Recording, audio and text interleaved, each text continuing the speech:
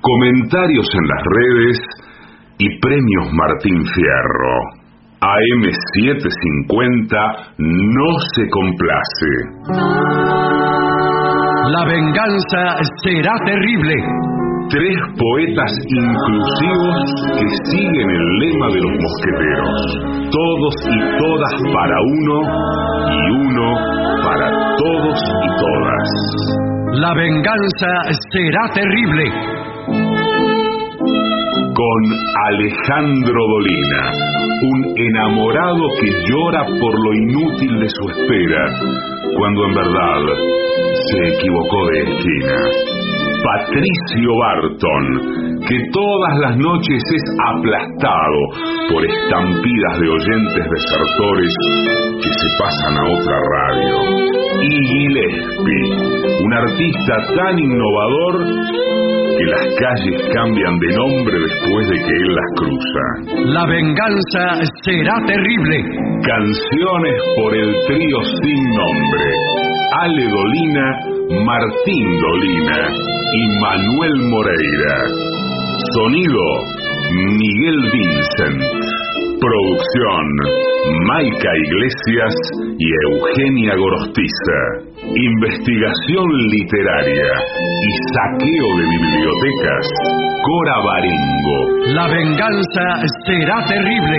Un escuadrón de valientes que harían tronar el escarmiento si no fuera porque el miedo los paraliza.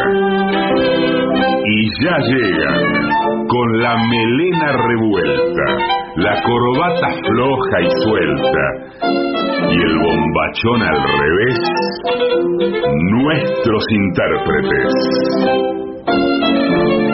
Buenas noches. Así comienza La venganza será terrible. Están aquí mismo, mis compañeros Patricio Barton, Gillespie, están poniéndose sus zapatos de charol. Sí, señor, claro que sí. ¿Cómo me queda este color? Es un poco... es rojo, ¿no? Sí. Para mí es morado. No, pero yo lo pedí vermellón. Bueno, claro. Lo pedí vermellón porque me dijeron que me hace más lindo, más y así joven. es.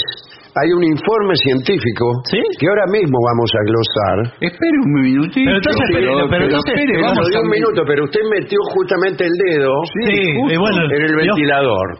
Ahora, entonces, discúlpeme, los hinchas de Independiente, por ejemplo, a todos lucen bien porque están de rojo. Sí. Entonces, sí, tiene más chance un hincha de Independiente en un bailongo. Sí. Bueno, en un bailongo. Yo. Igual no nos adelantemos porque tenemos muchas informaciones previas. No se adelante porque la gente se confunde. Claro. Bueno, no, esto es un noticiero prácticamente. Atención porque viene marzo. Marzo viene de frente. De frente viene marzo. Ya lo tenemos encima. Bueno, el día 3 de marzo, que es viernes, vamos a estar en Avellaneda. Atención, Avellaneda, Teatro Roma. Sí. ¿A dónde puedo comprar las entradas? En el mismo Teatro Hagamos Roma. como que yo era una persona que vivía en Avellaneda, ¿no es cierto? Como una especie de acting. ¿A dónde puedo comprar las mismas? En la boletería del Teatro Roma. Teatro Roma abre prácticamente. ¿Y no la puedo comprar por internet? Sí, seguramente sí. Seguro que sí, pero nosotros no. Usted pone en la computadora La venganza será terrible en Avellaneda y le sale un programa de 1970. No, también le sale un programa de 1970, pero le va a salir eso, tickets y le sale. Pero en la boletería del teatro también. Eso será el 3. Sí, atención porque la otra semana el 11 vamos para Rosario, Atención, Rosario Teatro Broadway, sábado 11. Sí, señor. Un clásico ya. Bueno, Avellaneda también es un clásico. Sí, todo clásico tenemos. No, y lo que no es clásico es lo que viene el 17 de marzo, que es San Isidro. Nuestro debut en San Isidro. Claro, la primera vez en San Isidro. Y tampoco es clásica la presentación del libro La noche extraviada, de Cora Barengo, donde voy a tener que estar para defender mi condición de prologuista. Claro, usted hizo el prólogo. Yo hice el prólogo y voy a decir, Este libro tiene un prólogo y voy a hablar del prólogo. ¿De qué voy a hablar? No, es que es más fácil. ¿no? En las presentaciones de libros es mejor que hable el prologuista que el autor. No, el Porque- autor no tiene que hablar. No, Por eso, claro. ¿no? Claro. Yo Qué no feo hablo nunca eso. cuando presento un libro. Siempre viene Duarte, Claro, Rolón, habla vos, alguno claro. de ellos. Y yo por ahí hablo de otras cosas, de otros libros, ponele. Claro, pero por ahí le preguntan, pero es Claro. mejor que hable un prologuista, alguien... Claro, ¿cómo va a decir No, uno? de todas maneras. La verdad que este libro me salió muy bien. No, bueno. Estoy muy contento, especialmente la parte Claro, donde tipo se encuentra con el hermano y no era. Claro, bueno. No cuente igual, no anticipe. Bueno, Además, muchas veces sucede que la presentación del libro todavía no está circulando Además. plenamente. La gente no sabe de qué Claro. trata. Sí, Se entera ahí por ahí. sí. Sí, aparte si uno cuenta cómo es el libro, quién sabe si después lo compra la gente. Claro, si pierde interés. Claro, porque uno piensa, bueno, este libro cuenta la historia de un señor muy aficionado a las novelas de caballería, ¿no es cierto? Sí, el Quijote. ¿Cómo? El Quijote. No me digas. Pero sí. Pero sí, eso ya se escribió, Pero lo escribió escúchame. Cervantes. La gente se está levantando, se está yendo. Claro. Está yendo todo. Mira lo que es esto. ¿Qué le parece si, por ejemplo, trata sobre un señor que en el medio del camino de la vida Sí. encuentra una cueva en medio de un monte y desciende que está en el infierno? Bueno, eso no es... Eso debe ser, para mí, ¿Qué? Para mí, un libro de Goethe. ¿De quién? De Bueno. Goethe. Goethe. De Goethe, bueno. Que no tenga vergüenza, dígalo así. No, pero ¿qué conflicto de nombrar a Goethe? Porque algunos el dicen conflicto lo tiene. No, yo no lo tuve. No, porque Para viste, mí es Goethe. algunos eruditos dicen Goethe, un T. Diga Goethe. Goethe y se Goethe, entiende. Goethe. El alemán así, maceta, Sí. dice Goethe y no se hace problema por nada. ¿Vio cómo son los alemanes? ¿Cómo son los alemanes? No tengo la menor idea. Ahora, escúcheme, no nos vayamos por las ramas. Hay que decir día, hora de la presentación del libro. 6 de marzo, lunes, Sí. a eso de las 7 de la tarde todavía tenemos que averiguar la hora, ¿no es cierto? Bueno, esto va a ser en el Club del Libro. En el Museo del Libro. Museo se del llama, Museo del que es Libro. una zona aledaña a la Biblioteca Nacional. Bueno, y se entra por Las Heras. Sí. La Heras 2550 y algo, creo que es. Y ahí voy a estar yo, va a estar el tipo de Sudestada. por supuesto. Este libro lo venden por Sudestada. Sí, lo editó Sudestada. Muy buena editorial. Y por supuesto Cora Barengo, pero no puede hablar del libro. No va a hablar. Sí, claro, no. seguro va a leer algún... No Sí, puede. Le dijeron en Sudestada que hable solamente de la editorial. Bueno, qué raro, bueno. Pero hay contratos que... Claro, como Hay hacen en el contratos. planeta, a mí me hacen así. Sí, hay contratos que son así. Sí, Nacho Urabra me dice, no, habla bien de mí. Dice, no. Sí, los Bueno, editoriales. ahora sí. Y usted, espere, ¿usted va a estar en Café Berlín pronto? Sí, el 23 de... No se haga el otario, No, usted no. también. El 23 de febrero a las 23 horas... Ah, pero es ahora. Es ahora. Es el más cercano Sí. y no está diciendo No, nada. bueno, la semana que viene, 23 a las 23 en Café Berlín. Ahí en... Sí, pero el 23 de la 23 le falta otro 23. Del 2023. El año 2023. ¿En serio? Mire. Tiene razón. Mire. Qué Sí, fantástico. 23. Café Berlín, Avenida San Martín, 6550. Con el 6500 se fue a cualquier lado. Bueno. ¿Pero el Café Berlín se saca la entrada ahí o hay que sacar antes también? En un... Por passline.com. Passline.com. El mismo lugar donde saca las entradas para San Isidro. Para la venganza, sí. Sí. Passline. ¿Cómo ser atractivo de manera científicamente comprobada? Eso es lo importante. Eso, No nada pavada. de... Ay, a mí me parece que fulano es tan lindo, es tan interesante, y ay, mi cuñada... No, esto es científico. Bueno, muy bien. ¿Qué dice la ciencia? ¿Es un paper? ¿En qué?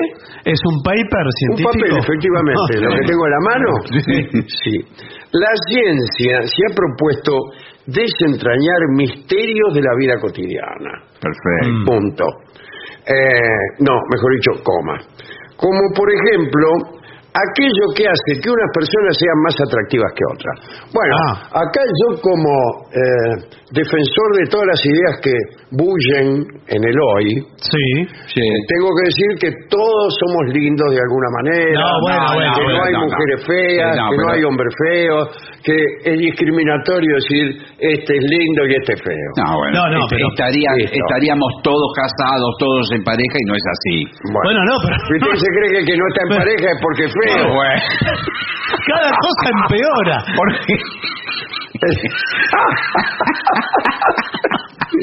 Mire, yo puedo decir, ¿puedo hablar como lindo? ¿Puedo hablar como lindo? Sí, hablar sí. A ver cómo hace. Si es sin imagen, es radio, así que no sé. Bueno, mi abuela me decía, sos lindo, me decía mi abuela.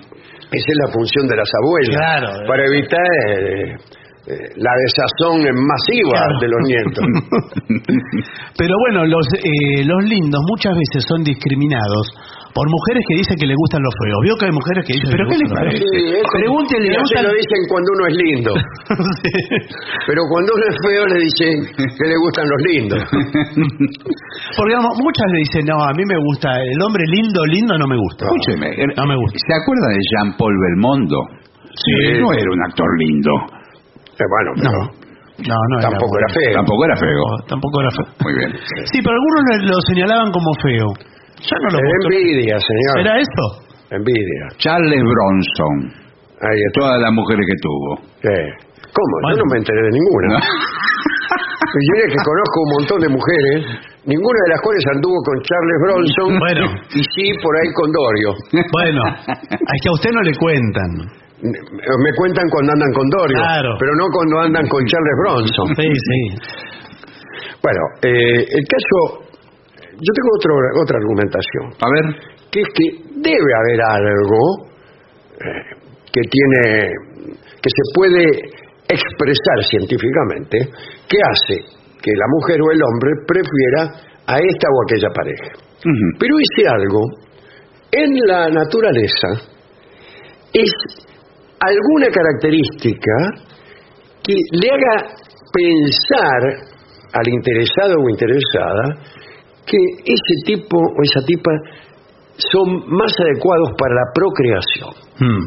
Por ejemplo, muchos pájaros son mejor aceptados por las eventuales compañeras si tienen, ponele, muy rojo el plumaje del pecho.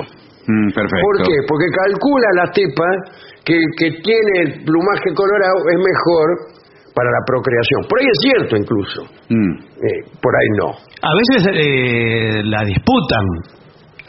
Sí, claro. En algunas especies hay bronca directamente. Sí, directamente nos peleamos y el que prevalece seguramente será porque es más fuerte y en consecuencia mejor preparado para la procreación. Y en el género humano debe haber algo parecido a eso. Sí, está la cultura mediando, pero si no estaríamos a la piña todos. Igual la cultura agrega otro tipo de disputa y de, por ejemplo, el poder, el dinero. Porque la gente piensa que el tipo que tiene plata está mejor preparado para engendrar, lo cual es absolutamente cierto. Sí, también. Al final todo es cierto. Sí. Bueno, pero vamos a ver qué consejos dan los científicos que han trabajado años en esto, mientras las enfermedades andan por todas partes, se contagia a todo el mundo y nadie descubre nada. Bueno, ¿qué quiere? No se puede todo. Todo no se puede. No se puede. Primero, vamos a dar consejos ahora. El primero es cabeza erguida y mentón inclinado. Una serie de investigaciones que no voy a detallar. Ya empieza a ser difuso. Porque no existen. Han analizado esta cuestión.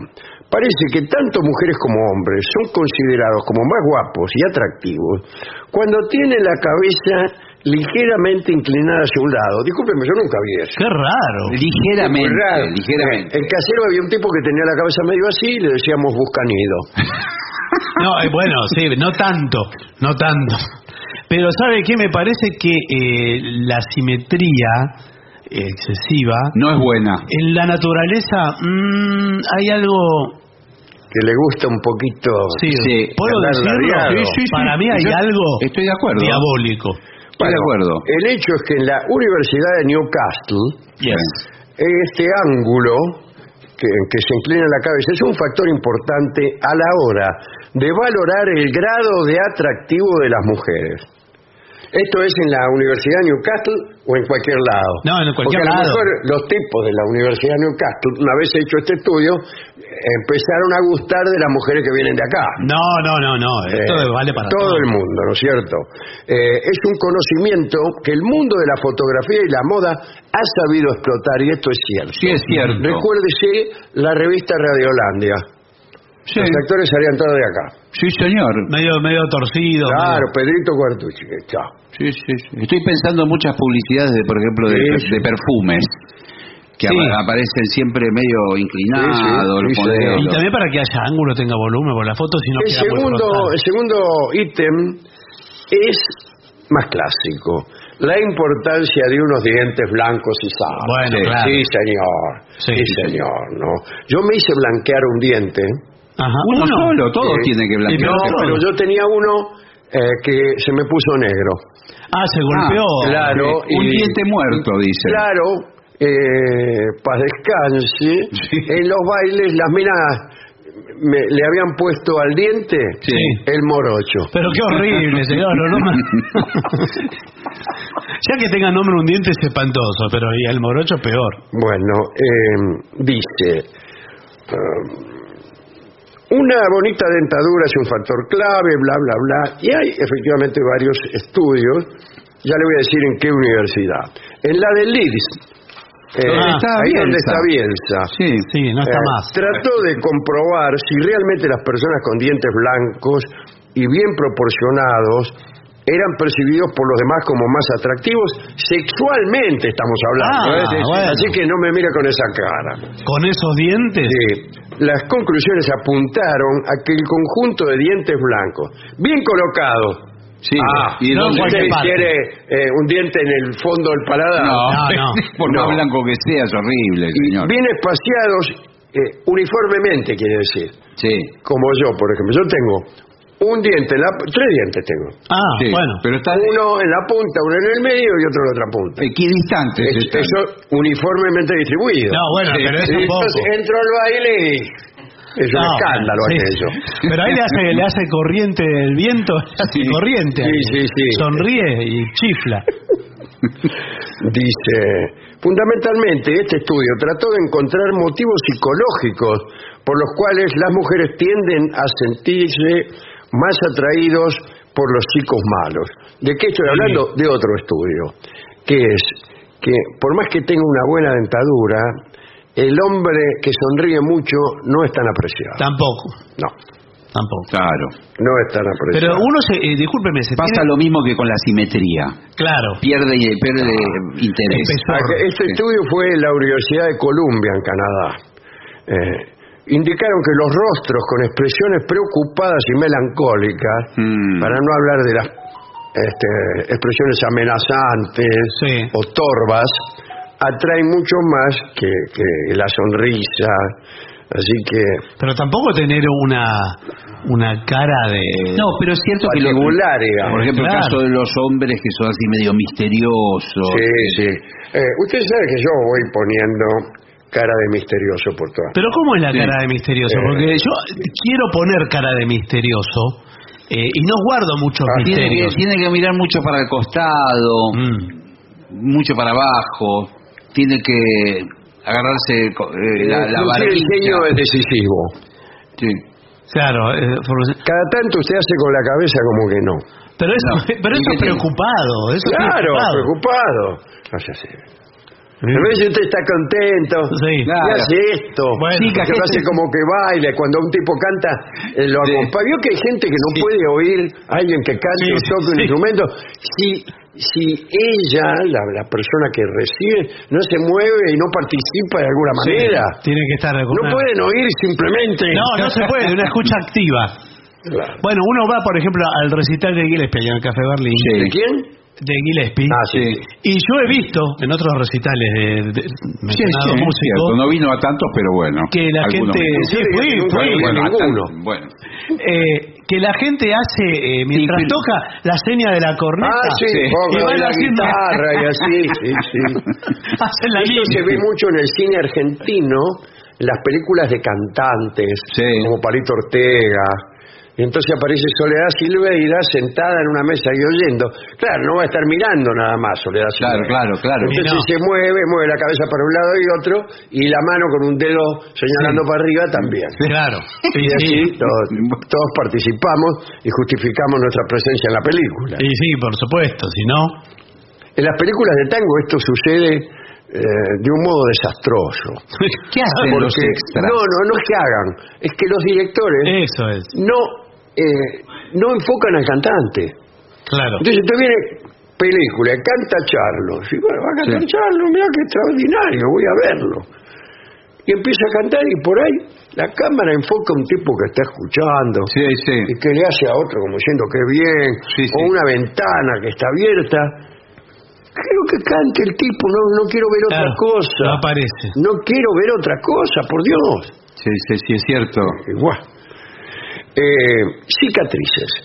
Bueno. ¿Sirven? ¿Son? Ese es el tango Cicatrices. En la Universidad de Liverpool, acá estamos con todas las universidades del mundo, se efectuó un extenso estudio que acabó revelando algo sorprendente.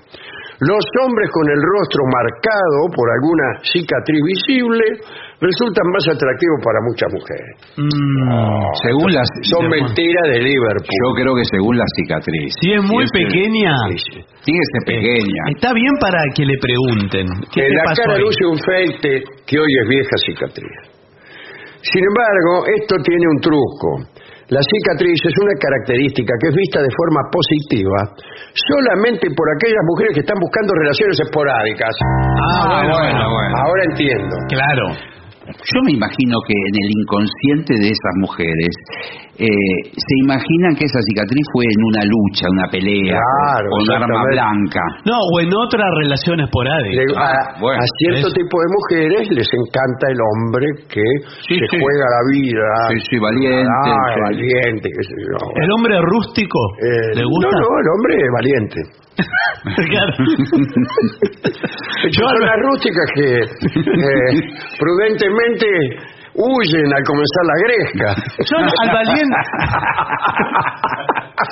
al valiente lo conjeturo rústico, no se le va. Es necesaria una cierta rusticidad para no calcular los riesgos de una pelea con cuchillo.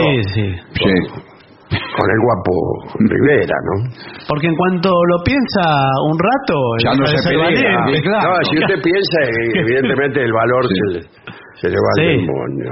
Bueno, pero están buscando, no se haga ilusiones, porque las mujeres que lo van a admirar a usted por su valor, están buscando algo esporádico. Bueno, pero por no algo... como usted que a punta de cuchillo está tratando de abrirse el paso hacia el matrimonio. No, no. También me parece que por algo se empieza, ¿verdad? Sí, una cosa esporádica. Claro, la suma de varias esporádicas. Sí, a ver, esporadicidades. Esporadicidades, sí. Horrible. Es horrible. Es una forma horrible, pero debe ser entonces, correcta. corrijo, la secuencia de varias situaciones esporádicas al sumar dan la eternidad. Bueno, claro. Es que al sumar todo da la eternidad. Sí. Bueno, acá ahora cambia el tema o se empieza a contradecir. Pues la importancia de ser un hombre tranquilo.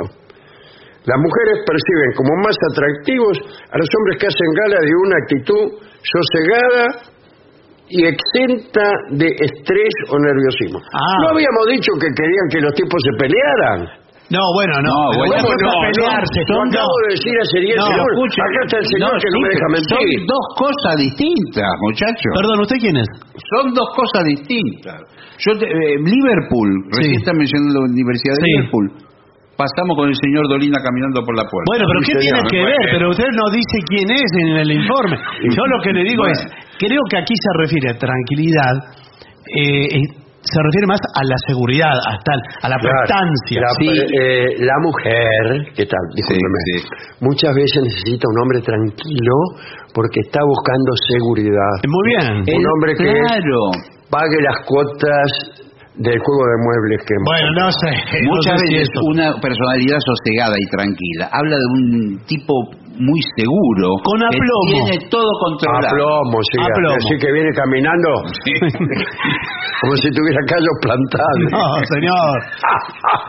Con aplomo, con certeza en el mundo. Claro. Con una cosmovisión bien configurada. Bueno, en el mismo estudio dicen otra vez lo mismo. No, dicen que las mujeres prefieren a los hombres tranquilos por una cuestión adaptativa.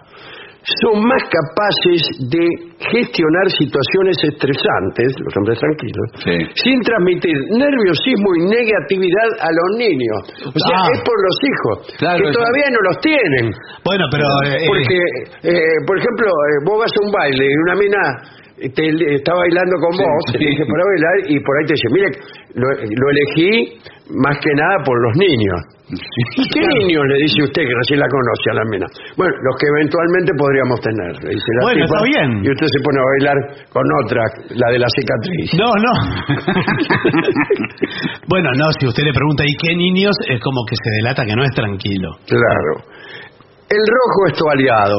Vamos. ¿Vio que sí? Usted sabe que a mí también me gusta mucho el color rojo. No suelo usarlo. Porque es verdad, usted jamás le vi una prenda roja. El color que más me gusta. ¿Y por qué no lo usa? Porque no sé. ¿Por qué no lo usa un poncho rojo? ¿Usted nos estará a propósito boicoteando? No sé. Claro. Pero yo veo en una vidriera, veo una campera gris que no dice nada y una campera roja y digo, qué linda la campera roja. Entro y me compro la gris.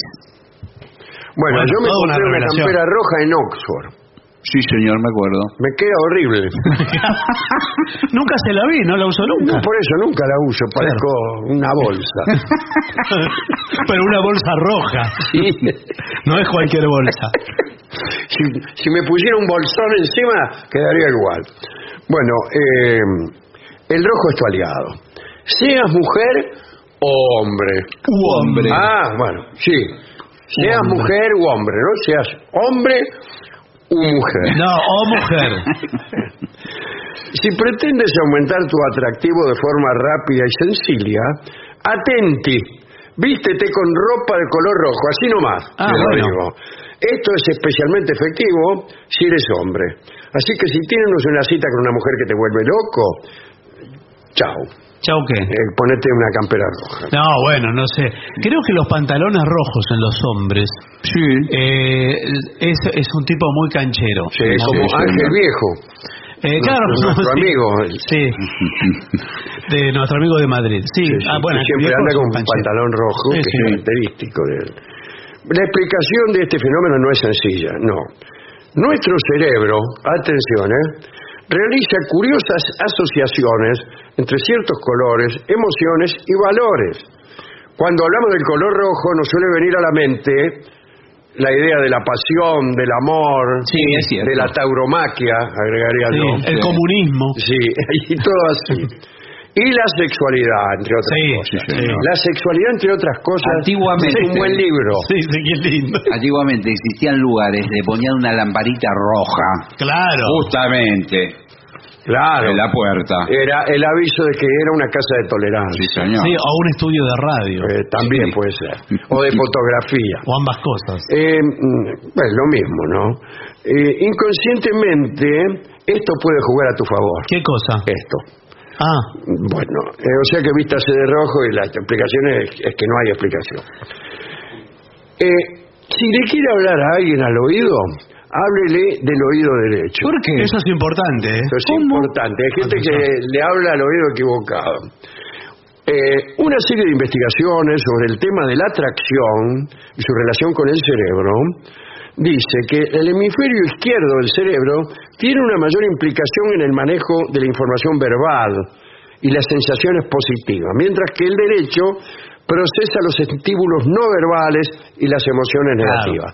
Pero la oreja, agregaría yo, A mí me parece que la oreja derecha está comunicada con el izquierdo cruzado. y la izquierda con el derecho, están cruzados. De manera que si te hablan al oído derecho van al hemisferio izquierdo. Va al hemisferio izquierdo y es la oreja de creer. Eso. Bueno, claro. Hay dos orejas, la de creer, la derecha y la de no creer. Bueno, por eso... Cuando querés que te crean, le hablas a la derecha, y cuando querés que no te crean, a la izquierda. Hay cantidad de relaciones que no han prosperado por hablar al oído equivocado. Al oído equivocado. Pero ¿qué la gente va y habla a cualquier oído, así como así. No, pero sí, un momento. Si estamos sentados en el cine y ya nos ubicamos así, y no me queda otra alternativa que hablarle al oído izquierdo. Mal hecho. No, mal hecho. Al sacar entrada usted ya tiene que calcular eso. Bueno. Incluso preguntarle a la mujer que va a salir como usted si es zurda. Porque tengo entendido que los zurdos no registran el cruce este. ¿Ah, no? Creo que no. Pero hay gente que no es zurda para todo, que es zurda para escribir, Sí, no para hablar, digamos, pero no para accionar, Sí, por ejemplo. no para gobernar. Sí, por sí. favor. Claro, de eso también hay mucho. Bueno, sabiendo esto, ¿Qué cosa? no sé, pero todo esto, los científicos indican que cuando recibimos estímulos desde el oído derecho, nuestro cerebro empieza a conectar emociones positivas con optimismo y sensaciones agradables. Así que asegúrate de hablarle al oído adecuado. Muy bien. Hombres con barba, Sí. ¿más atractivos o menos? Es dudoso. Yo creo que más, por eso me la dejo. Yo no sé si es favorable la barba. ¿Se la deja? Sí.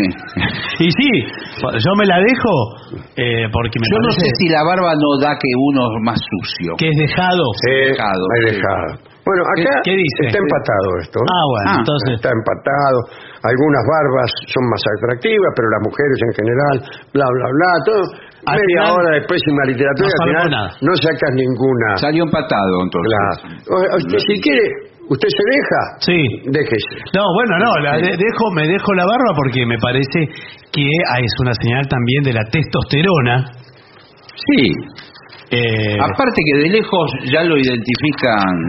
Claro, dice, como hombre, dice usted, por la barba. Claro, por la barba. Ahora yo tengo otra pregunta para hacer. Sí, ¿Esto que vale si no... para todo el cuerpo humano? ¿Qué cosa? Que la mujer prefiere al hombre afeitado y no al hombre peludo, o viceversa. Son modas. Ahora está de moda el hombre lampiño, el hombre babosa. Lampiño, sí. Sí, está y de la moda. mujer también lampiña. Sí, pero pero puede cambiar, todo puede cambiar. Todo porque puede cambiar, sí. está sujeto a la cultura, a la Claro, moda, sí, a las sí, tendencias. Sí, a la publicidad también. Por ejemplo, Claro. cuando yo era chico, era el único en mi grado que usaba anteojos. Sí. Y yo me sentía atormentado y me sentía... Pero esa no es una moda, señor mío. No, ahora la gente usa anteojos, todos usan anteojos. Bueno, todos, sí. porque se venden anteojos. Buenas, ¿qué tal? Buenas tardes. Yo tengo acá unos Ray-Ban, Sí, sí. que son muy glamorosos. Sí, son un poco excesivos, para mi gusto. ¿Un poco? Un poco excesivos en el marco con tantos dorados. Se llama así. No, Trasero de sifón, ese el modelo. Sí, un poco pretencioso, ¿no? Bueno, Pero bueno. extraordinario esfuerzo de Sí, voy a empezar 10, 15 universidades velando por nuestra estupidez. Sí. Muchas gracias. Bueno. Hay mensajes, ¿eh? Sí, señor. Mensajes de los oyentes que escriben al WhatsApp de La Venganza, que es 11-6585-5580. Se lo pueden agendar ya. 11-6585-5580.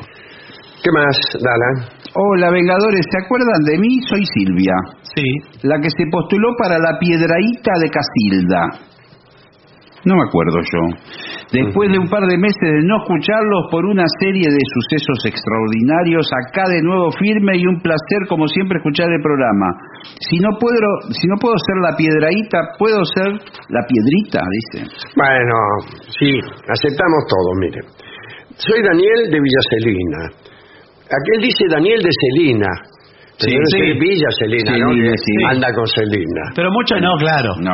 Muchos le dicen Celina, sí, Bueno. no dicen Villa. Hace unos días Alejandro aclaró algo que circulaba por las redes. Él nunca lo había dicho, pero al aclararlo dijo Claro, al aclararlo, lo dijo.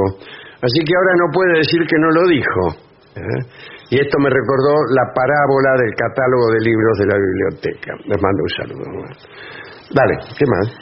Hola amigo, la semana que viene estaré en Buenos Aires. ¿Van a presentarse en vivo en el feriado de Carnaval? No estamos con público todavía en esa época, en esa fecha. Y aquí Nacho de Tarragona dice, ¿cómo se llama el tango que a veces canta Dolina, que dice, compadrite, por cachones viene a tocar? Padrino Pelao. Padrino Pelao. Sí. Acá hay una consulta. Puede ser que en el poema Final de Año de Borges haya un error. Efectivamente, en el comienzo, el poema dice así: ni el pormenor simbólico de reemplazar un 3 por un 2, ni esa metáfora baldía que convoca un lapso que muere y otro que surge, continúa. Pero en esto, en la segunda línea, ni el pormenor simbólico de reemplazar un 3 por un 2. Es raro, sí. Podría ser más lógico un 2 por un 3. Pero no lo sé. ¿Quién es uno Pero es Borges. para corregirle un verso a Borges? ¿Qué más? Soy Johnny, de Capitán Sarmiento. Les cuento que estaba mirando algunos videos de Lelutier y en uno de ellos aparece Dolina. Sí. Felicitaciones por el regreso. Espero volver a verlos personalmente. Y un pedido para el trío sin nombre. I Want It All, de Queen. Saludos. Me anoto para ser el primer vengador por un día, aunque a Dolina no le entusiasme demasiado la idea. Dice, no tengo ningún talento, no soy gracioso, me cuesta modular y casi siempre me trabo para hablar. Pero no los voy a dejar a gamba. Vivo en Córdoba y como el año pasado no vinieron, viajé para verlos. Los admiro, me divierten muchísimo. Los escucho siempre en diferido por Spotify. Bueno. Les recomiendo a los oyentes que si se quieren un poquito, lean Notas al Pie. Es un 10 sobre 10. Saludos. Mirá, muy bien, ese propaganda al libro que hemos publicado el año pasado. Muy bien, dale. Aquí Adolfo dice, se reporta desde Ciales, Puerto Rico, dice, este mensaje va dirigido a Gillespie. Bueno. Con respecto a lo que hablaban ayer de la pileta, ayer, bueno, no me acuerdo cuándo. ¿Ayer fue? No. Bueno, hace poco. Anteayer. Sí, antes de ayer hablamos. Chuche no son chucherías, ni son amigas, como dijo. Bueno, ¿qué son? Chuche son alimentos gustosos, generalmente dulces, de poco valor nutritivo. O sea, caramelo, cualquier cosa que como yo. Claro, sí. Sí, golosinas. O la porquería. Hola, Vengadores, soy Lucas. Ayer por San Valentín andaba, dice, un texto apócrifo de Dolina con una foto suya muy pintona. En el mismo decía, el amor es bla bla bla, media hora de pésima literatura. Saludos del conurbano. Hola, Vengadores, escuché que sugerían invitar a Stronati o Rolón al programa y se me ocurrió una idea inmejorable. No me digas. Podrían armar una mesa con todos los ex integrantes de la venganza. Funciona perfecto, una mesa con 7 u 8 integrantes que genera un diálogo fantástico, muy inteligible para todos. Sí, por eso dice, si logran hablar a los gritos todos al mismo tiempo, les auguro un éxito rotundo. Es verdad. Era más vivo que yo el tipo. Nahuel. Bueno, muy bien, Nahuel. ¿Qué más? Aquí dicen, gracias Raquel de Caballito. Quiere que toque Carnaval, ya que se viene el Carnaval. Que se viene el Carnaval. Le pide al sordo. Le vamos a pedir al sordo. Carnaval. Sos vos, Pebeta, sos vos, ¿cómo te va? Hola, Vengadores. El gusto enorme de saludarlos. Soy Azarias, o Azarías, no creo, debe ser Azarias, de Gualeguaychú. ¿Cuándo vienen a nuestro teatro? ¿Acaso mi plata no vale? Tome 20 pesos, Dolina. Una consulta. ¿Nunca pensaron en armar un programa especial festejando los Martín Fierro, y en el cual vayan todos los participantes que estuvieron en todos los años? Me imagino ver y escuchar a Barton, Dorio, Gillespie, Dolina, Rolón, entre otros, Víctor Heredia. Claro, sí. Sería un programa para el recuerdo. Sería un programa de recuerdo, no Sí. para el recuerdo. Para el recuerdo son estos. Claro, claro. Los otros son un programa de recuerdo. Bien. Con una mesa grande y todos alrededor, De bueno, como lo otra vez. televisaban en los años 90. Abrazo y felicitaciones por los premios. Bueno, muchas gracias. Hola, soy Pehuen Cumio, de San Antonio Oeste. Los fui a ver a Viedma el año pasado. Estuvo espectacular. Dolina me firmó un autógrafo y no entendía mi nombre. Fue muy amable.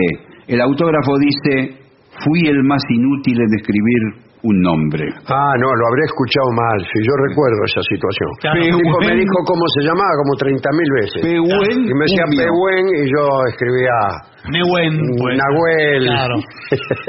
Dice, me saqué fotos con Alejandro y con Gillespie, pero con Barton no pude porque la seguridad no me dejó. Ahí está. Sí, Un tengo guardaespaldas. Un abrazo gigante. Tengo unos patobicas que no dejan que nadie se hace. Me alegra que Gillespie ya no tenga el saco roto, pero me angustio al pensar en Barton aplastado por viles desertores. Está hablando de la Sí, nueva sí. cortina de apertura del programa. Soy Soledad de Corral de Bustos, en la provincia de Córdoba, ¿no? Al principio de la provincia de Córdoba. Bueno, aquí hay un mensaje que no sé qué van a opinar, si no es un capricho del oyente o ustedes coinciden. A ver. Dice: hola Vengadores, un día tienen que hablar de las paradojas que tiene la vida, entre comillas. Por ejemplo, y acá dice cuál es la paradoja, Paul McCartney tiene una voz muy fina, casi de soprano, y sin embargo toca un bajo tan grave que se parte el piso, mientras que Edmundo Rivero tocaba la guitarra con notas muy altas, pero su voz era como la de un cassette sin fuerza. No, la guitarra no tiene notas muy altas.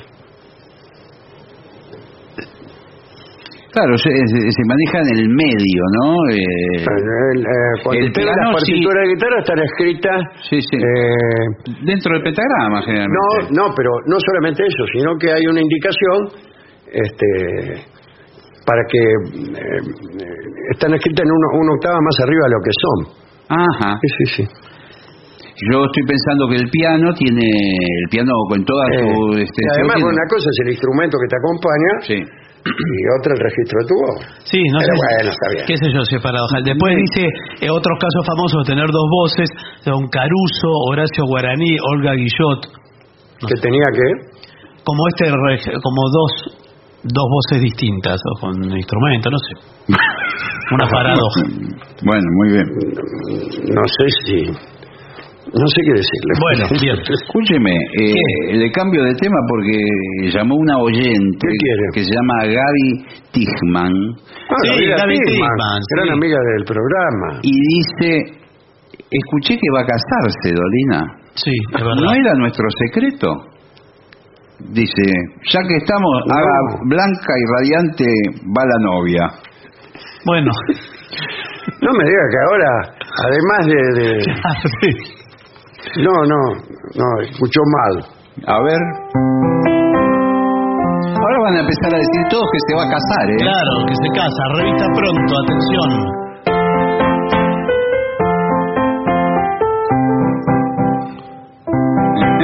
¿Se acuerda? Sí, ahí había esperaba. Que al unir sus corazones. Bueno, no puedo cantar. Señores, Antonio Prieto cantaba La novia, fue un éxito tremendo. Acá mire, bueno, Juan Carlos de Bogotá, en Colombia, cumplió años, quiere que le toque a bailar esta ranchera. Uy, con la lengua afuera. Con la lengua afuera.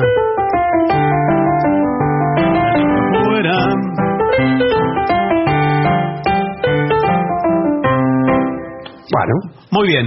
Bueno, y hay muchas gracias a todos, hay muchísimos mensajes. soy Gris, de la ciudad de Frías, Santiago del Estero. ¿Se acuerda de Stan Frías? Sí. El tipo de Era el show detective. de Molina. Sí, señor. Stan Frías era un tipo Sí, que sí, aparecía y daba unos datos científicos. Ese era. Stan Frías. Soy Gris, de la ciudad de Frías, Santiago del Estero. Los empecé a escuchar en la pandemia y los sigo escuchando. Muy bien, buena Bien. decisión. Último mensaje. Algo bueno que dejó la pandemia. Bueno, no tengo más. ¿Hacemos una pausa? Por lo que me Muy bien. Lo mejor de las 7:50 ahora también en Spotify.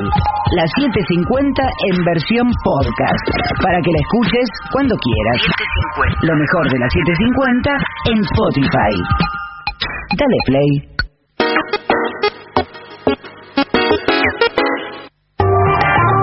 AM 750. Pero no imparciales.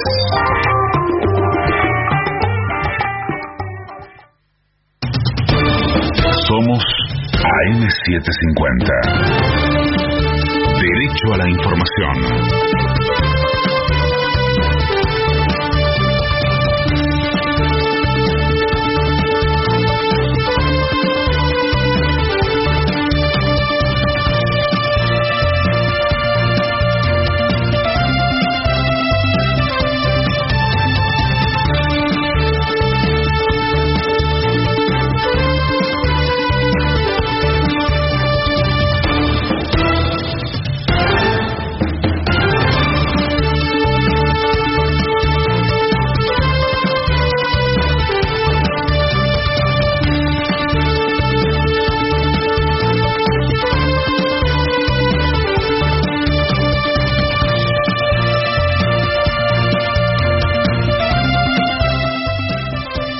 Hora 0:53 minutos, la temperatura en Buenos Aires es de 26 grados 1/10. El cielo está nublado en Buenos Aires, humedad 54%. El gobierno citó de urgencia a la empresa Edesur. Se espera que en dicho encuentro se le comunique a la compañía los alcances de la intervención dictada por el Ministerio de Economía a cargo de Sergio Massa. También se le informará de manera formal sobre la penalidad de 1.000 millones de pesos por los cortes prolongados en el sur del conurbano y la ciudad de Buenos Aires. El Banco Central decide hoy si modifica la tasa de interés. Luego de que el INDEC anunciara que en enero la inflación llegó al 6%, se llevará a cabo este jueves la reunión del directorio de la Autoridad Monetaria. Actualmente la tasa es de 75% anual, aunque el interés efectivo llega a los 107 puntos. Patria Grande. El Congreso de Perú planea delegarle facultades legislativas a la presidenta Dina Boluarte. El Parlamento peruano aprobó en comisión un dictamen destinado a delegar en el Poder Ejecutivo por el término de 90 días facultades para legislar sobre economía y reformas del Estado. Raquetas. Continúan hoy los partidos por octavos de final del Argentina Open. Desde las 15, Francisco Cerúndolo se enfrentará al español Jaume Munar. Luego, a partir de las 18:30, Pedro Cachín se medirá con el italiano Lorenzo Musetti. Por último, a las 20, será el turno de Diego Schwartzman frente al español Bernabé Zapata Miralles. Tránsito. Se mantiene el acampe de organizaciones sociales sobre la avenida 9 de Julio, a la altura del Ministerio de Desarrollo Social. En Buenos Aires, la temperatura es de 26 grados 1/10, el cielo está nublado, humedad 54%. Federico Martín. Somos AM750. Derecho a la información. Más información en www.pagina12.com.ar.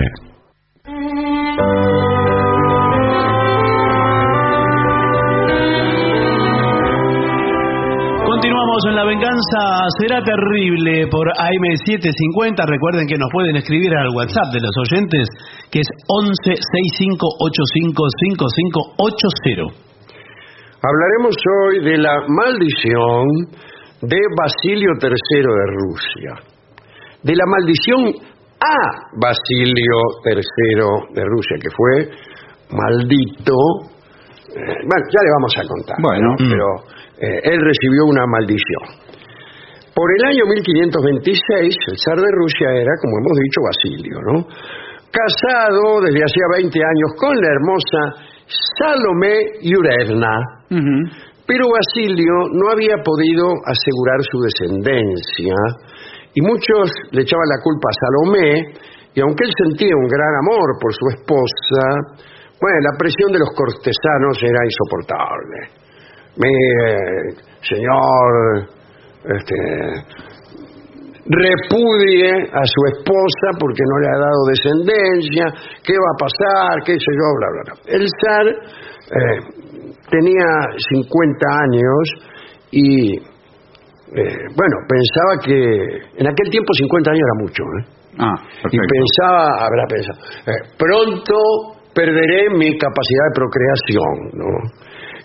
Y Salomé, consciente de la decepción de su marido, andaba de viajar a playas, a fuentes, curanderos. En aquel entonces había muchos lugares donde se decía que bañándose una dama que no podía engendrar, inmediatamente se fertilizaría. Bueno, meta fricciones con aceite y con miel, que también decían que era un buen remedio. Pero nada, todo era absolutamente en vano. Cuentan que Basilio ya se había puesto medio loco, ¿no? No podía haber un nido, sin que le saltaran las lágrimas, y le decía a sus cortesanos que los pájaros eran más felices que él, bla, bla, bla. Incluso había anulado una parte del protocolo ruso que indicaba que cada cortesano que tuviera un hijo fuera presentado al zar. Pero como él se moría de envidia, entonces anuló esa parte del protocolo. Además estaba preocupado porque sus dos hermanos, Yuri y Andrés, eran dos salamines con pelo. Eran muy haraganes, Crosta y Constantino deberían llamarse, los esquenunes de la historieta de Don Fierro, la vieja historieta que salía en el Patoruzú. Bueno, el caso es que eran unos tipos muy ineptos y temía Basilio que, llegado el caso de que él no tuviera descendencia, Rusia fuera gobernada por uno de esos dos tipos. Un día unos nobles le dijeron a Basilio lo siguiente: señor, la higuera estéril debe arrancarse para plantar otra en el huerto. Bueno. ¿Qué? Dijo Basilio. Y los otros le repitieron, y entonces Basilio, sin remordimiento, le dijo a su esposa que se retirara y se fuera a un convento. Ella le respondió que no merecía esa penitencia luego de tantos años de amor fiel. Pero Salomé fue expulsada del palacio y recluida de prepo en el convento de Suzdal, donde encima le cortaron el pelo como símbolo de haber sido rechazada. ¿De dónde te corten el pelo es el símbolo de que te rechazaron? En aquel momento no tendría que estar completamente pelado. Sí. Bueno, algunos cortesanos fueron defensores de Salomé y los desterraron. Así que abogás por Salomé, chao, desterrado. Que en la Rusia aquel entonces era más bien un beneficio. Después de librarse de Salomé, Basilio empezó a buscar otra esposa. Según las reglas de la Iglesia ortodoxa, el hombre que repudiaba a su mujer no podía volver a casarse mientras ella viviera. Pero Basilio dijo: más sí, yo me caso igual. Bueno, el patriarca entonces le lanzó una advertencia que era una maldición de la que estamos hablando. Le dijo: si contraes segundas nupcias, tendrás un hijo malvado, y el terror y la desdicha asolarán tus estados y acortarás tu vida. Eso es una maldición. Sí, ¿qué le parece? Pero Basilio igual decidió que se iba a casar y prefirió no creer en esas profecías. Según la costumbre, el zar debía llamar a todas las mujeres casaderas del país para designar durante la ceremonia del Smotrini a la que iba a compartir su lecho. Smotrini quiere decir la mirada. Mire usted. En ruso, ¿no? Era como un concurso de belleza eso. Alguna vez hemos hablado. Pero hoy no hablaremos porque Basilio renunció a ese concurso. Dice: no. Así por sorpresa dijo: me voy a casar con Elena Glinskaya, una lituana hermosa que ya le gustaba de antes. Perfecto, ya la tenía. Elena había viajado por Europa occidental e impresionaba su libertad de costumbres, muy lejana a las prácticas de las chicas rusas, que estaban ancladas en la ignorancia, la mojigatería, la superstición y no me acuerdo de otra cosa más. Bien. Una de las virtudes que ostentaba Elena era su escote. Basilio estaba tan enamorado de ella que para ser más joven y a pedido de la propia Elena se quitó la barba. Mire, tal como hablábamos. Bueno, está bien. Este es otro dato, Los festejos nupciales duraron 3 días. Se bendijo a la pareja con un montón de procedimientos mágicos para hacer fecunda a la pareja, ¿no? Se espolvorearon los hombros de los esposos con lúpulo, les hicieron beber unas jarras con hidromiel, encendieron cirios que estaban enterrados en toneles de grano. Según parece por lo que leo aquí, eran personas nacidas en Siria. No, son los sirios con C, señor. Son velas. Entonces hay que escribirlos con C. Bueno, son lo velas. escribieron con Claro. Yo reconozco a esta persona porque tiene algunos años este informe, ¿no? Bueno, fantástico. Claro, porque encender unas personas nacidas en Siria hubiera sido demasiado. Bueno, en el lecho nupcial arrojaron trigo. Mire, para fertilidad, quiere decir. Maíz es mucho peor. No, peor, sí. Imagínense. El trigo es como paja después, queda todo así. O no es. Sí, bueno, sí. Las Bien, y cuando se fueron a sus aposentos, los aplaudieron. Qué bien. ¿Antes o después? Antes.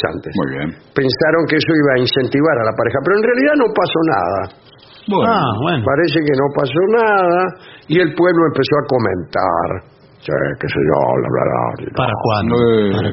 Y decían que era porque Dios desaprobaba aquella unión de Basilio. Claro. Varios meses después, las plegarias de Pasmuncio Borosquiu, que era un monje, fueron escuchadas. Es Borosquiu, no Borosquiu. Fueron escuchadas y Elena quedó embarazada. Bueno. Basilio llenó de regalos al Borosquiu y hasta lo canonizó en vida, sin que se vea qué ventaja puede obtener una persona que obtiene ese crédito. En agosto de 1530 nació un niño. Dicen que en el momento del nacimiento... ¿Qué pasó? Retumbó un trueno en el cielo diáfano. Eso sí es raro. Eso no había una sola nube, sin embargo.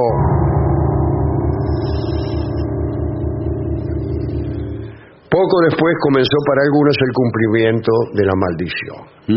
Basilio fue a cazar, un día, chicharras, y regresó con una herida en la cintura que no dejó de supurar nunca. Cada vez que le cambiaban las cataplasmas, un olor nauseabundo salía de ahí. ¿Se le infectó? Claro. El zar apestaba y en su desesperación se echaba en la herida litros de vodka y el resto de la vodka se lo escabeaba para ver si se sanaba. La infección creció y Basilio entró en agonía. Su último deseo fue que lo nombraran monje. Bueno, a lo mejor para salvar su alma. Dijo que no quería ser enterrado como un rey. Bueno, muy bien. Antes de morir, lo llamaron Fraile Barlaán y con ese nombre murió pocas horas después. La maldición continuó. Elena quedó como regente, temerosa de que los hermanos de Basilio, los esquenunes, le arrebataran el poder. Entonces los mandó a apresar y al final Yuri y su hermano murieron de hambre en la cárcel. Pero metieron en cana, pero al fin no le daban de morfar. Los partidarios de los hermanos del zar juraron vengarse y el 3 de abril de 1538 Elena murió envenenada.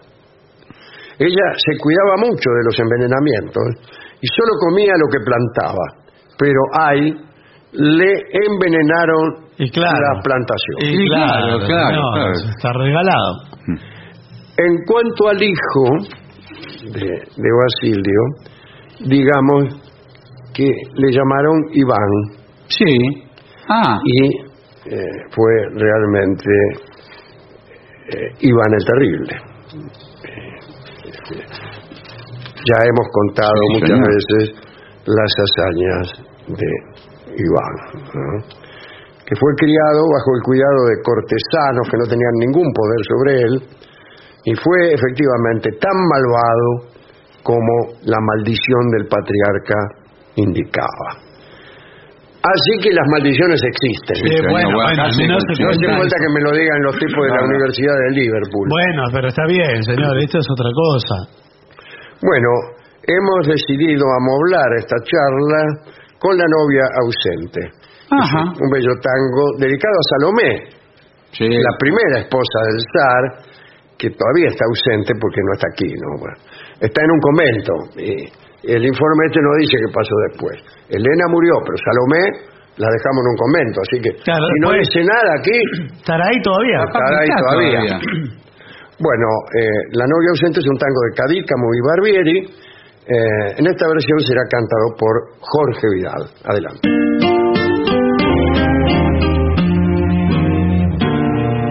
A veces repaso las horas aquellas cuando era estudiante y tú eras mi amada, que con tu sonrisa repartías estrellas a los puntos altos de aquella barriada, a las noches tibias, a la fantasía de nuestra veintena de abriles felices, cuando solamente tu risa se oía y yo no tenía mis cabellos grises. Íbamos de brazos y tú suspirabas, porque muy juntito te decía mi bien. Ves como la luna se enreda en los pinos y su luz de plata te besa en la sien. Alrededor conjuro de noche y receta, temblaban las copas del parque también, y tú me pedías que te recitara esa sonatina que soñó Rubén. La princesa está triste, ¿qué tendrá la princesa? Los suspiros escapan de su boca de fresa, y ha perdido la risa, y ha perdido el color. La princesa está pálida en su silla de oro, está mudo el teclado de su clave sonoro, y en un vaso olvidado se desmaya una flor.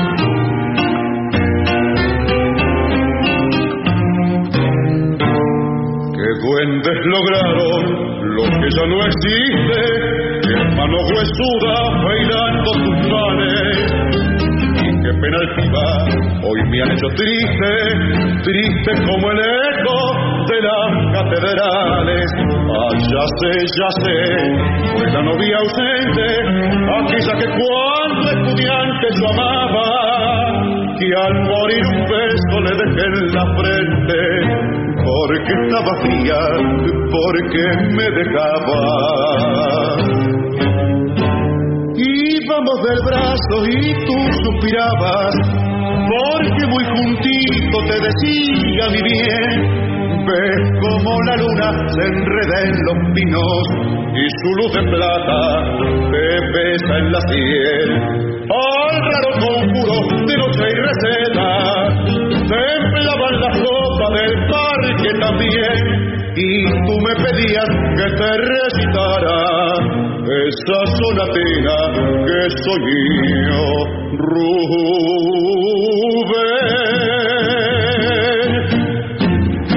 Era Jorge Vidal en La venganza será terrible, La novia ausente. ADUNLAM, la Asociación de los Docentes de la Universidad Nacional de La Matanza. Una organización creada con un solo y claro compromiso: defender la Universidad Nacional, pública, gratuita y de calidad. AM 750. Objetivos, pero no imparciales. AM 750. Objetivos, pero no imparciales.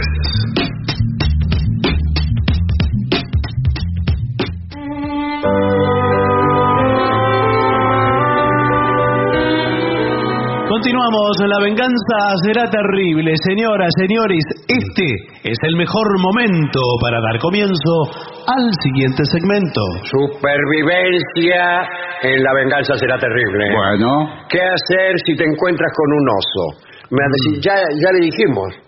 ¿Qué hacer? Usted encabezó aquella charla. Sí, me acuerdo. Que no había que mirarlo, no me acuerdo cómo era. Porque yo aprendí ahora tenemos mucho. un informe nuevo. No, señor. está bien, yo aprendí mucho de una persona que vivía en Olympia, en el estado de Washington, en Estados Unidos. Ah, sí, señor. Cerca de Canadá queda ahí. Claro, bien en la punta Bien. de Estados Unidos. Y se le metían osos todo el tiempo en el jardín. Y me contaba anécdotas como quien dice... Sí, que como se si- mete un perro. Claro. Y dice, no, se metió otro oso. Y bueno, estamos con los osos. Pero seguramente usted ya no tiene relación con esas personas porque deben haber sido comida. Ha sido ingerida. Bueno, dice, viajero. ¿Qué viajero? Viajero, aquí te damos consejos para que tu paseo por la naturaleza no acabe pareciéndose a una película de miedo. Imagina que estás dando un paseo tranquilo por un verde y frondoso parque natural y que de repente te encuentras con un oso. ¿Cómo reaccionarías? ¿Ah? Claro, con pánico. Claro. Bueno, ¿qué hay que hacer? ¿Correr o quedarse quieto? no, ya- ¿Cómo podemos salvar la situación sin que el oso llegue a atacarnos? Para mí no tiene que correr, porque si corre, el oso ya lo interpreta que usted es una presa para él, y Sí. lo persigue y lo agarra. Igual vio que al oso no le gusta mucho lo humano tampoco. Porque No. Bueno, comen aquí está la frutas. respuesta. La respuesta a todas tus preguntas, viajero. Sí. Gracias a un libro que ha arrasado en Estados Unidos. No sé de qué manera un libro puede arrasar.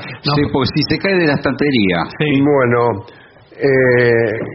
que ha escrito Joshua Piven. Piven, El Piven. Es un novato. ¿Qué hace Piven? un autor Nobel. Una obra que recoge las opiniones de más de 70 expertos. Así se escriben los libros ahora. Sí. Van a preguntarle cosas a 70 tipos y después la publican. Nos dan la solución definitiva a muchas situaciones de la vida que de entrada parecen difíciles, pero bla, bla, bla, bla, bla. Bueno. Bueno, acá hay en este libro 4 situaciones que debemos tener en cuenta. Primero, ¿cómo evitar un ataque? Atención, mejor prevenir que curar. Bueno, sí. Claro, bueno, Claro. sí, pero... Sí, pero dígalo Sí, porque sí, lo tenemos claro. el oso enfrente. Claro. El autor dice que hay que tener en cuenta que es mejor eliminar en lo posible cualquier olor de comida en ti, o en tu vehículo, o en tu ropa. Porque el oso está siempre en busca de comida. Claro. Y Si usted se tomó, por ejemplo, un frasco de miel, Sí. se bajó un sí, frasco no. de miel, usted olvídese. O Saluda a viene, su por familia. ejemplo, olvídese de de un todo. restaurante de esos que hay, que tiene la parrilla ahí nomás, Sí, bueno, se vuelve y loco. tiene un pullover, ponele. Sí. Y tiene el pullover impregnado de olor a chorizo. Claro, Se estuvo vuelve todo el día loco, ahí. los- Ahora, Ahora, escúcheme esto Sí. y contésteme. El oso, cuando percibe su olor, no el olor de la comida, el suyo propio, ¿no lo interpreta como comida? No. O sea, ¿usted no es la comida? No, el humano no tiene olor a Yo creo comida. que No. Y pero cuando Ahora, ¿sabe el por- oso come humanos, No, pero es que no come humanos. El ¿No? oso, no el le oso gusta. come casi pescado. nadie come come más. humanos, ¿no? Sí, humanos, claro, no, poco comen. Por ahí come otro momento. pescados el oso. Se mete en la orilla del río. Es muy peligroso andar con olor a pescado. Bueno, eso sí. Muy peligroso. Y de frutas también, le gusta mucho todas las frutas. Sí. Los dulces. Otra cosa que hay que tener en cuenta. El oso siempre es una amenaza, pero más cuando el oso es una madre. La osa. La osa mayor. Que intenta proteger a los osesnos. Sí. Cuando están en busca de comida humana, también son peligrosos. ¿Por qué? En general, como dice usted, no comen humanos, pero por ahí se acostumbró y le gustó. Y bueno, claro. Vio cómo es uno. El que probó no vuelve. Por ahí uno dice no, y después lo haces y te gusta. Se va, chao, no vuelve más. A veces el hambre que tiene es tan exagerado, porque por ahí pasan varios meses que no come el oso. Sí. Puede estar durmiendo. Están hibernando. Estaba hibernando, justo se levantó, se desperezó y usted está ahí muerto de risa.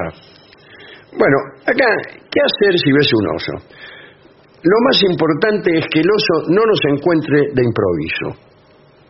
¿Y qué sí? ¿Pero quién le avisa? ¿Qué es el improviso? No. Sí, le avisa. No, pero ¿cómo va a ser? Cuando usted ve un oso a la distancia, enseguida hágase notar. Le dice, acá estoy. Aquí estoy, habla en voz alta, se mueve, habla incluso bien de los osos. Las personas que lo acompañan, los osos, la verdad. Qué animal noble. 10 puntos. Bueno. Pero si usted se lo encuentra así a la vuelta de una esquina y se da de narices con el oso, ahí el oso lo mata. Y bueno, directamente. Y no hay una distancia segura a la que puedas ver un oso sin peligro. ¿Y entonces? No hay un mínimo que garantice que vayas a estar a salvo. Cuanto manejo mejor, desde luego. Sí, bueno, pero es cierto que la velocidad del oso corriendo es altísima. No solo eso, usted trepa, o sea, si usted se sube a un árbol, el oso trepa y se paran 2 patas. Si se tira al río, nada. Nada, o sea, que todo es invencible. No hay manera. No. Si usted arranca una moto, el oso también maneja moto. Claro, sí, todo. Toca la trompeta. Si resulta que te encuentras a un oso cuando vas con el coche, uno de los peores errores que puedes cometer es bajarte. Cierre el auto con llave. ¿Qué? No me diga que dice eso el informe, porque le juro que sí. Le juro que sí. No puede ser. A pesar de que el oso pueda pegar zarpazos a tu vehículo, siempre es mejor quedarse adentro y mantener todas las puertas cerradas. Pero claro que sí, se lo sé yo. Antes de ver le abre la puerta. Con razón ese libro arrasa. Sí.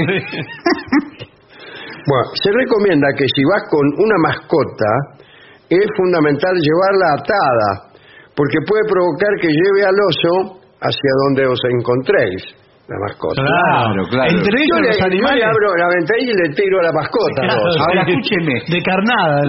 La mascota no estará en combinación con el oso. Sí, claro. Que va y lo va a buscar y le dice, acá está mi patrón, a ver si te lo comes. Los animales entre ellos tienen código. Sí. Tienen código. Sí. Se dicen, se pasan los datos. ¿Cómo prevenir un ataque? Hay 2 cosas completamente vitales para prevenir el ataque de un oso. En este momento rendimos homenaje también a un querido amigo de este programa, Lito Vitale. Bueno, pero no tiene nada que está bien, pero no tiene. Es Vitale. Estas cosas vitales son quedarse quieto, nada de correr, y en un lugar neutral hay que quedarse. Claro. Como Suiza. Claro. ¿Suiza neutral? En la guerra. Sí, en la guerra sí. Ahora, es cierto eso. Usted no tiene que correr, se tiene que quedar quieto y casi diría mirando al oso desafiantemente. Epa. Dice, no te agaches. No. Ya, pero tengo miedo que me coma yo. Sí.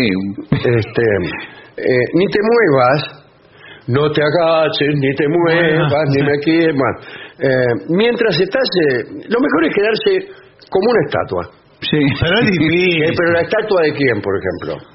No importa. Hay estatuas y estatuas. Ahora, ¿qué pasa si usted se queda como una estatua y el oso se va acercando hasta que está al lado suyo y lo empieza a olfatear? No. ¿Ese qué hace? Sí, ahí... Como una estatua, con el dedo así hablando. Sí, estatua de oso, como en Madrid, que está el oso, en Berlín también. Bueno, mientras estás en esa posición, es muy importante que no apartes la mirada en ningún momento del oso. Le clava la mirada. Le clava la mirada como que usted también... Demuéstrale que no eres una amenaza. Claro. Pero si usted lo mira fijo, es una amenaza es eso. Una amenaza. Además, ¿Qué me mira? No dice nada, ¿cómo lo demuestra que no es una amenaza? Con gestos. Sí, sí. Tranquilo, le dice, tranquilo. Una sonrisa. ¿Y qué hacer si el oso ataca finalmente? Bueno, ahí sí. A pesar de todo esto, el oso lo ataca. Despídase. Es el peor escenario al que nos podemos enfrentar. Pero hay algunas cosas que puedes hacer si llegas a esta situación límite, viajero. Debes saber que los osos muchas veces pueden fingir que te van a atacar corriendo hacia ti y después paran de repente. ¿Cómo uno hace cuando va a correr a uno? A un niño, por ejemplo, y después se frena. Me encanta hacer eso a mí. Claro, pero por ahí el niño llora y el oso ataca. Entonces el oso ataca. Eso es una diferencia. Según señalan los expertos, es un tipo de conducta frecuente entre estos mamíferos. ¿Cuáles? El de correr y frenar. Sí. Eso. Si el oso te ataca, debes estar preparado. Pero jamás te anticipes a un posible ataque, porque puede ser peor. En el caso que ya te haya atacado, ¿qué? Hay dos cosas que puedes hacer. No son muy... No me imagino. Una vez que te haya atacado, devuélvele el golpe. Con lo que encuentres en ese momento. Pero que por ejemplo, un fusil ametrallador. Claro. Además, ¿dónde lo golpea un oso? Es inmenso, no le duele nada. Los puntos débiles del oso. A ver. En el hocico y en los ojos. Sí, pero hay que darle ahí. Pues el oso es más alto que uno. Es más alto y... Ayer hablamos cómo pelearle a un boxeador más alto. Claro. Ahora, usted le pega en el hocico. El oso estaba más o menos enojado hasta ese momento. Cuando le pegan el hocico... Ahí se calentó del todo. Ahí, ahora sí. Claro, ya. Olvidate. Ahora sí. Bien. Son los únicos lugares a los que puedes recurrir para intentar salvarte. Y lamento decir que nada más. No, pero es tremendo. Súbitamente se interrumpe el informe y no dice más nada. El libro en Estados Unidos arrasa, pero no ha salvado ni media persona todavía. Qué final precipitado y qué poca esperanza. A mí se lo morfaron al autor. Sí, de hecho no lo termina el libro, queda así inconcluso, sin un punto final, nada. Bueno, yo no estoy muy de acuerdo con eso. Es raro, ¿eh? Es raro. Igual es extraño que el oso, que vemos que es un animal descrito al menos como una fiera, se haya transformado en los ositos de peluche que los niños llevan a dormir. ¿Por qué el oso? Bueno, pero tengan en cuenta que todos los animales recién nacidos, de muy corta edad, son lindos. Sí. Aparentemente amigables. Pienso en los cachorros de león o de tigre. Sí, señor. Que son regalones. Bueno, claro, pero sin embargo no hay el muñequito de los muñecos de tigre que los niños llevan a la cama. ¿Quién dijo que no? Hay, pero no lo extendido que está el oso, como ícono absoluto. Mucho más que ninguno. Del peluche. No, el cocodrilito, por ejemplo. Claro, de poco. Es un lagarto de porquería, no lo quiere nadie. ¿Por qué usted le regala a su novia? Esto es una metáfora, ¿eh? Sí. ¿Cocodrilos? No. Sí. No, un osito de peluche. Oso de peluche con un corazón que dice...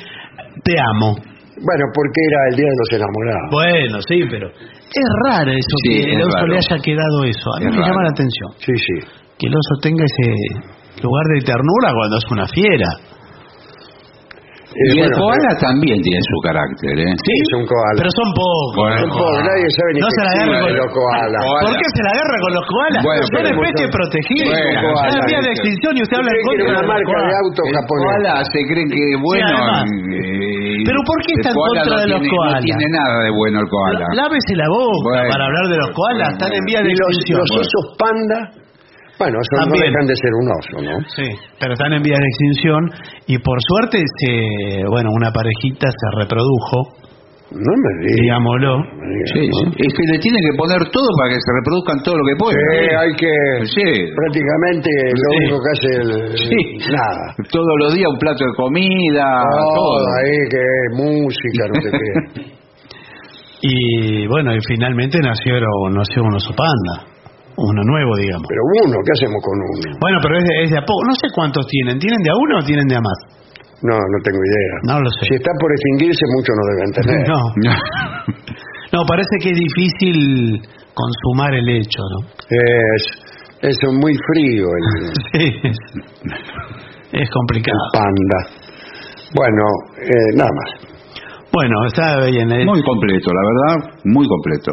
Sí. Yo ahora me siento casi en condiciones de enfrentar a cualquier oso con la seguridad de haber leído este libro. Bueno, pero no tenemos osos en nuestra zona de influencia, ¿no? No, por suerte. No hay, ¿no? Hay toda clase de avechuchos, pero ningún oso. No, osos no. Bueno. Ni pardo ni ningún otro. Bueno, muy interesante el informe. Tendrían que haber traído, me quedé pensando, tendrían que haber traído alguna pareja de osos en su momento. Claro, y la sueltan por ahí. ¿Y para qué? En ese momento no existirían habitantes en la Argentina. En la Patagonia. Pero ya trajeron. Usted cualquier cosa que le sobra, la mete en la Patagonia. La tira a la Patagonia, como tiraron los castores, tiraron las liebres. Usted trae Y toda mire esa qué lindo. Está Usted en va contra por de la la ritual y tira la liebre Patagonia. Por la ruta ve una liebre, mire qué lindo. Si no, no ve nada en la Son ruta. plagas, está todo, se comen todo de raíz, por eso no crece nada, señor. Bueno, me puso nervioso ya las cosas que dijo. ¿Quiere que hagamos una pausa? Por favor. Y nos vamos a retocar el maquillaje. Sí, mire cómo quedé. Lo mejor de las 750 ahora también en Spotify. Las 750 en versión podcast. Para que la escuches cuando quieras. Lo mejor de las 750 en Spotify. Dale play.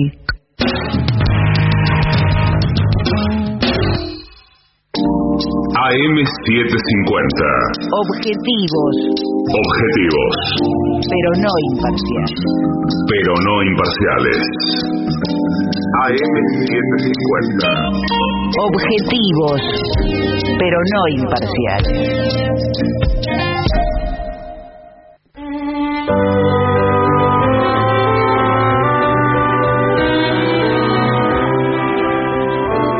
Continuamos en La Venganza Será Terrible. Y creo que está el maestro, vos lo vi. Estaba el remis abajo. Lo vi. Sí, ahí llega. Ahí está. Ya llega a los estudios de AM750. Nuestro querido, nunca bien ponderado maestro, el sordo Arnaldo Cáncer. Y acompaña esta noche a nuestro distinguido maestro, la voz de Manuel Moreira.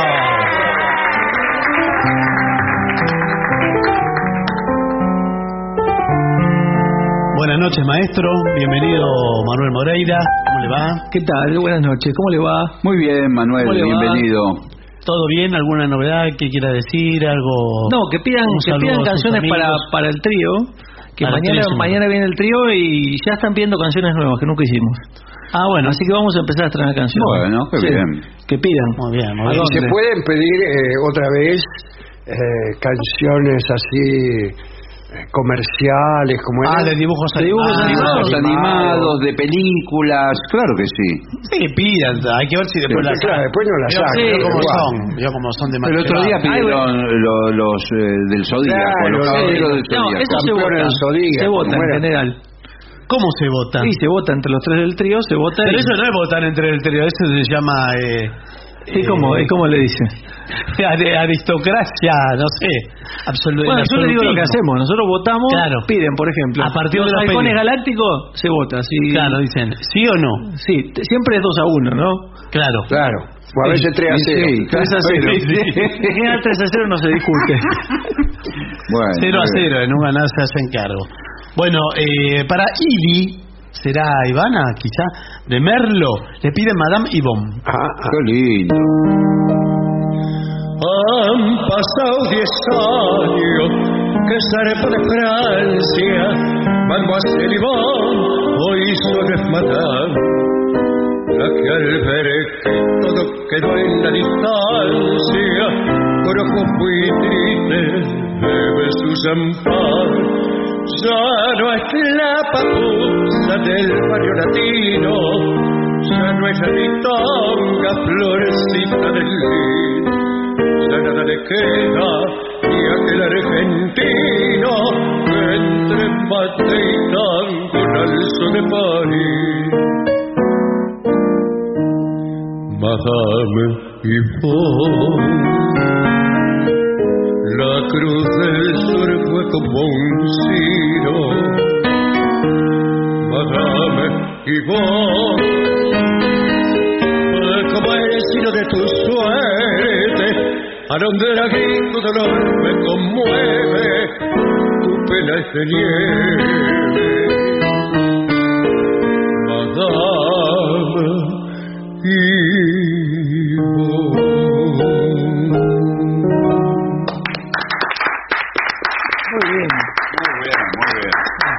Y antes de que finalice la temporada de verano, es momento del Brasil, de la música del Brasil.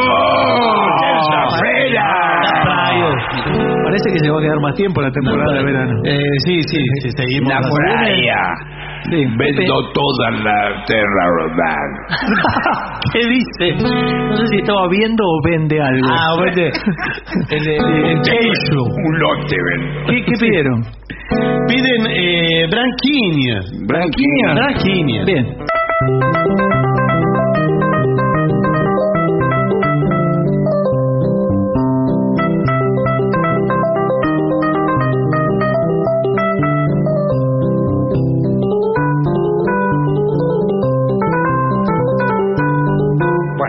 Bien. Pero esa no es branquiña. No, pero qué digitación el maestro hoy, Unos dedos. Sí. Están como aceitados los dedos más rápidos del Brasil. Sí. Bueno, ahora sí, branquiña de Caetano. Eu sou apenas velho baiano, fulano que tá num mano qualquer. Vou contra piar, canto contra melodia, nado contra maré. Que tu ves, que tu que tá rainha. Branquinha, carioca de luz própria, luz são minha. Quando todos os céus rosas, luz todinha, canção da canção que compus, quem conduz, vem seduz. Este mulato francinho, menino, destino de nunca ser homem não. Este macaco complexo, este sexo equívoco, este mico-leão, namorando a do repetindo a dueña. Branquinha, pororoquinha, guerreiro é rainha de janeiro do Rio Grande, sozinha. Manulé, me pega no furacão, meu irmão, deste mundo vão.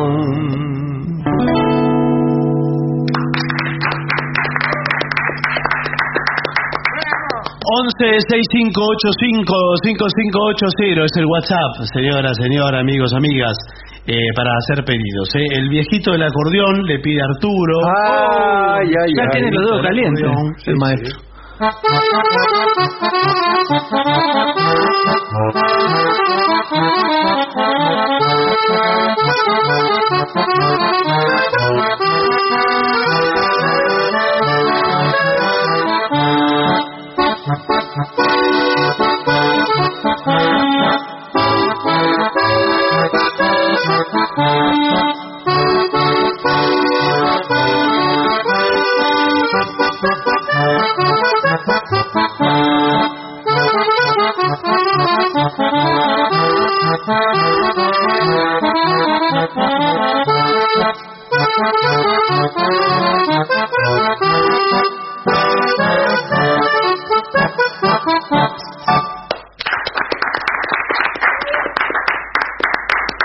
Y ahora sí, antes de marcharnos, quizás haya tiempo para algo con trompeta. Sí, con todo gusto. Sáquela. Como acá está. ¿Cómo brilla esa trompeta? Sí, porque esa es la nueva. Es la nueva, mire el dorado. La lustra con brazo. Pero está como para el último café, que tiene su complejidad. Sí, es largo, sí, pero... ¿Mozo? Tiene su complejidad. Sí, claro.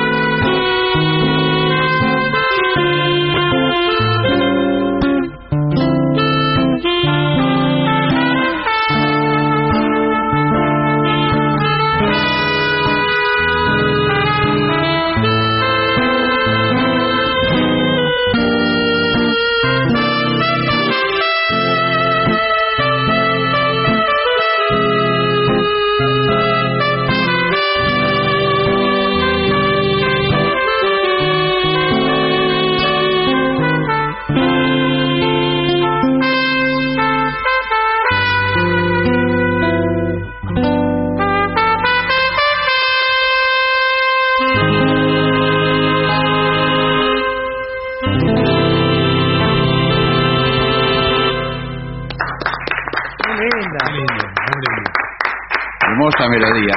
Bueno, y nos vamos, nos reencontramos mañana acá a las 7:50, a la medianoche. Como ¿qué les parece siempre? si nos vamos con esto? Bueno.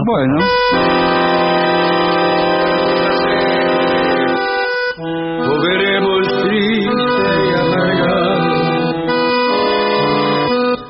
veremos triste y sin amor, no veremos triste y amargado, porque la chica de al lado dijo que no. Ay, ay, ay. No veremos triste y amargado.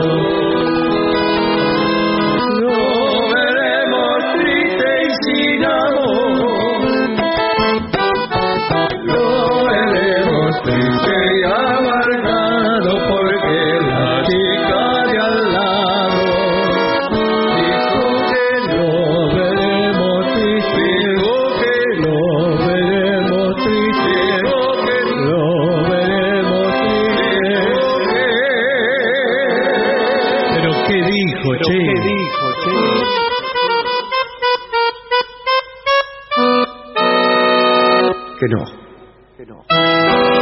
Adiós, maestro.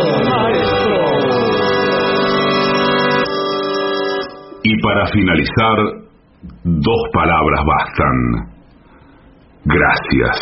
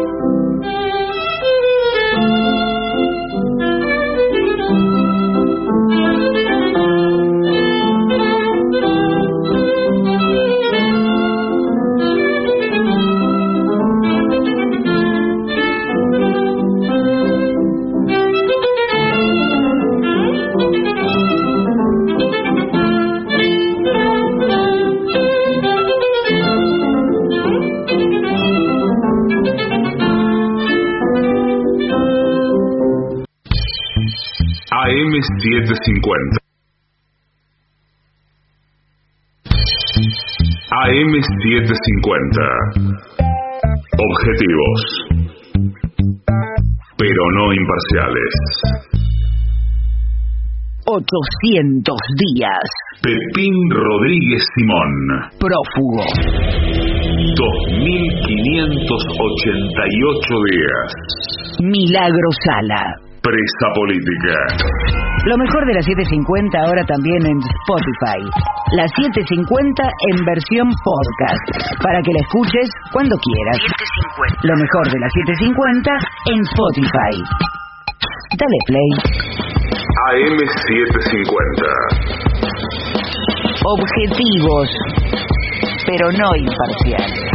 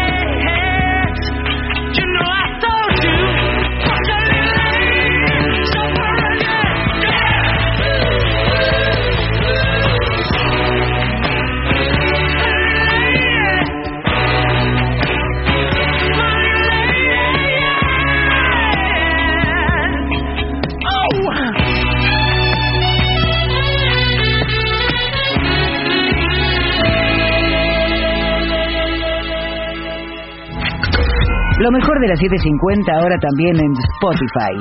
La 750 en versión podcast, para que la escuches cuando quieras. 750. Lo mejor de la 750 en Spotify. Dale play.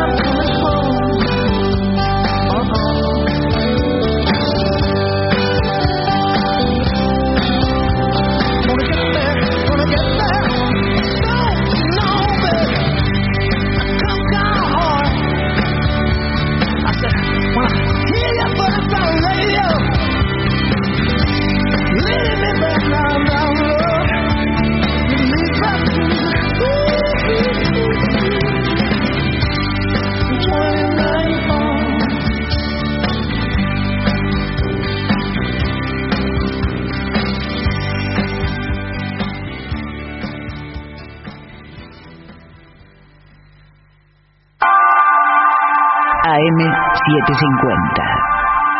Objetivos, pero no imparciales.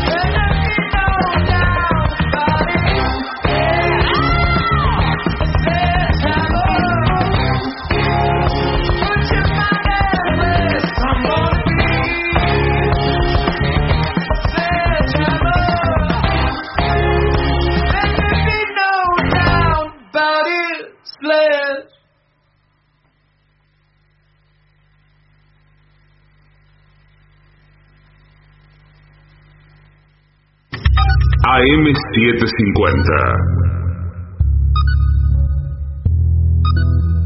Objetivos, pero no imparciales.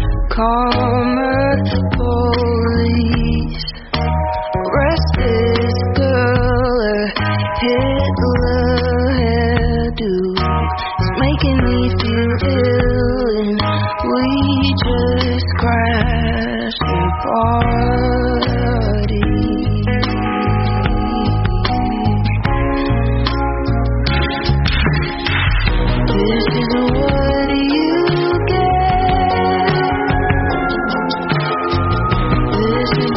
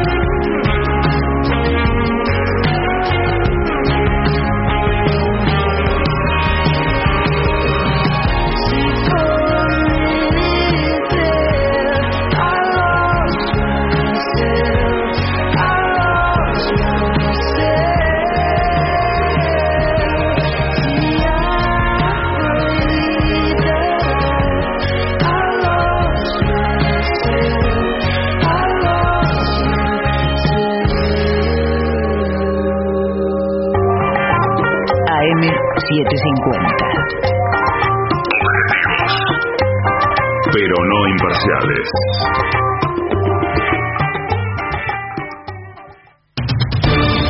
Somos AM750.